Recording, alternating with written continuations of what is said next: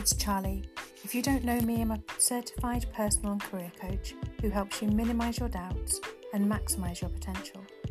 Welcome to the Your Time to Grow podcast, where I talk through common questions I might be asked, share my tips, tricks and experience.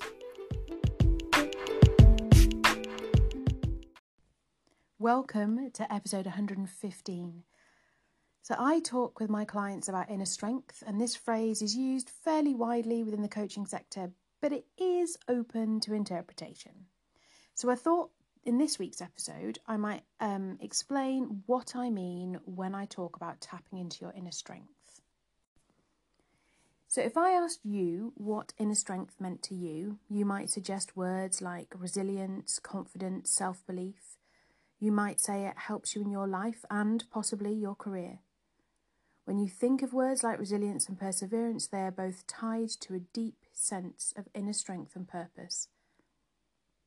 Psychologists use the term finding inner strength to refer loosely to the wide range of mental and emotional resources, so behaviours, skills, attitudes, that keep us stable and adaptable in life.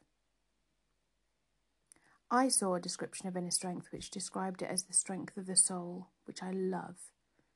Inner strength is different to mental strength. Your inner strength is your core strength as a person. It's the power you have to deal with difficult situations, to give your all to a development goal, or dedicate yourself to taking care of others.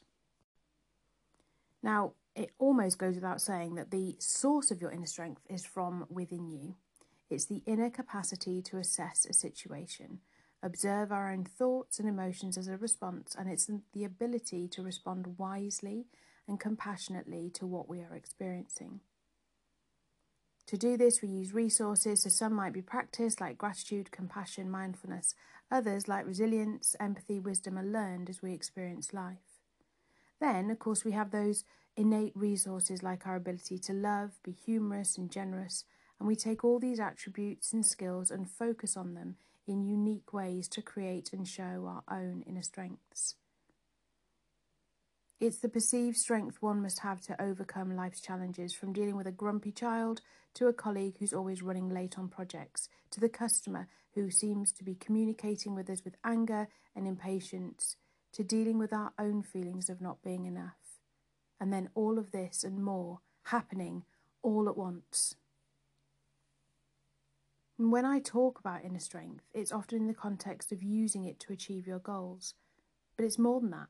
Inner strength can give you meaning, peace of mind, energy to keep you going when times are tough.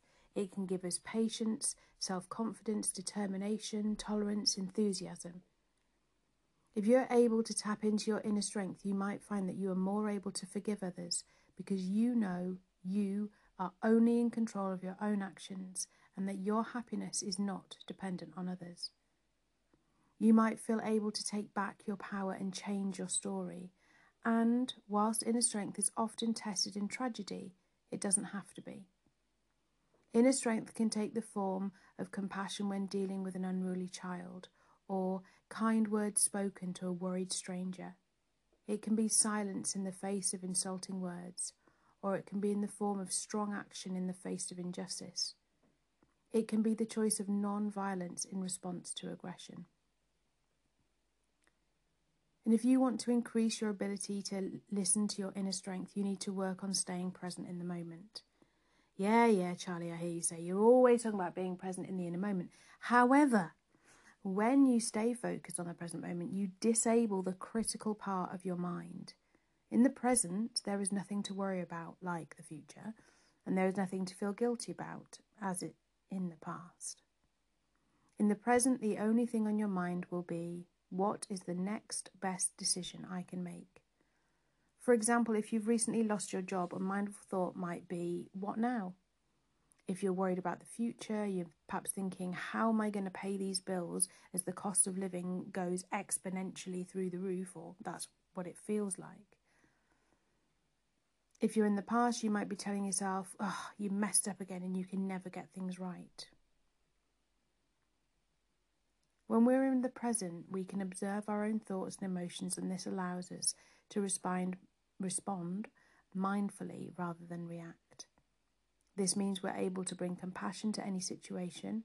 So the grumpy child is easier to engage with, the colleague doesn't upset us as much, and it's easier to be curious about the irate customer.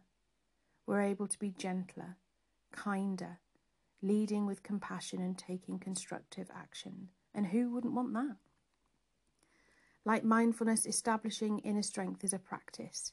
It requires a journey of self-discovery through reflection, an examination of limiting beliefs, and a commitment to self-care.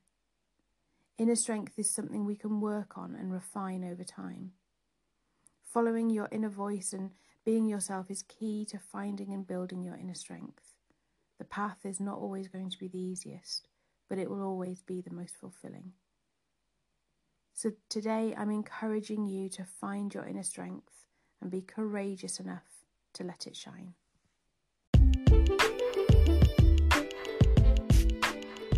So just a really short one from me today. Thank you so much for listening. I will see you back here next week, and if you need any information, just hop on over to yourtimetogrow.com and you can read about leadership strategies, blogs. There's loads of information on there, or you can get in touch if you want to have a chat or find out more about what I do. Take care. See you back here next week.